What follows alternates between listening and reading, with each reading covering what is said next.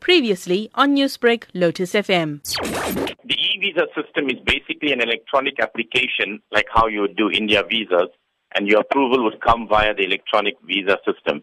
There's no more need for submission of passport into the Saudi Arabian embassy in Pretoria. What you would need to do is to submit your passport to the agent, which is the registered Umrah operator who has a system in their offices, wherein they have a scanning system where the passport will then be scanned, uploaded into the system, some personal information, namely the address and contact number of the person, the fact that they have the injections and, of course, the biometrics done, and personal security questions will then be asked, which will then be submitted electronically, and approval will then come through electronically too. How much of a cost saving would this now be for pilgrims as compared to the previous method of obtaining a visa? Basically, the courier cost from whichever city you would be sending it to Pretoria, and the person that would be taking it in and out of the embassy, that would be the only cost saved.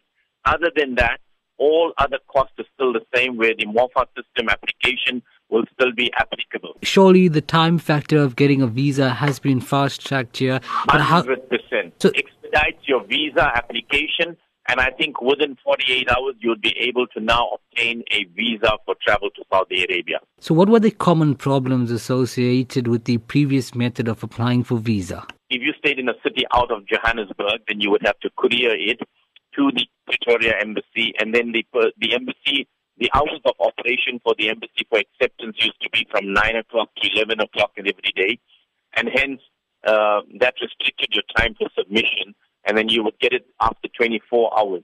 Now all these things are time that will now be saved in the process of processing a Saudi Arabian visa. Newsbreak, Lotus FM, powered by SABC News.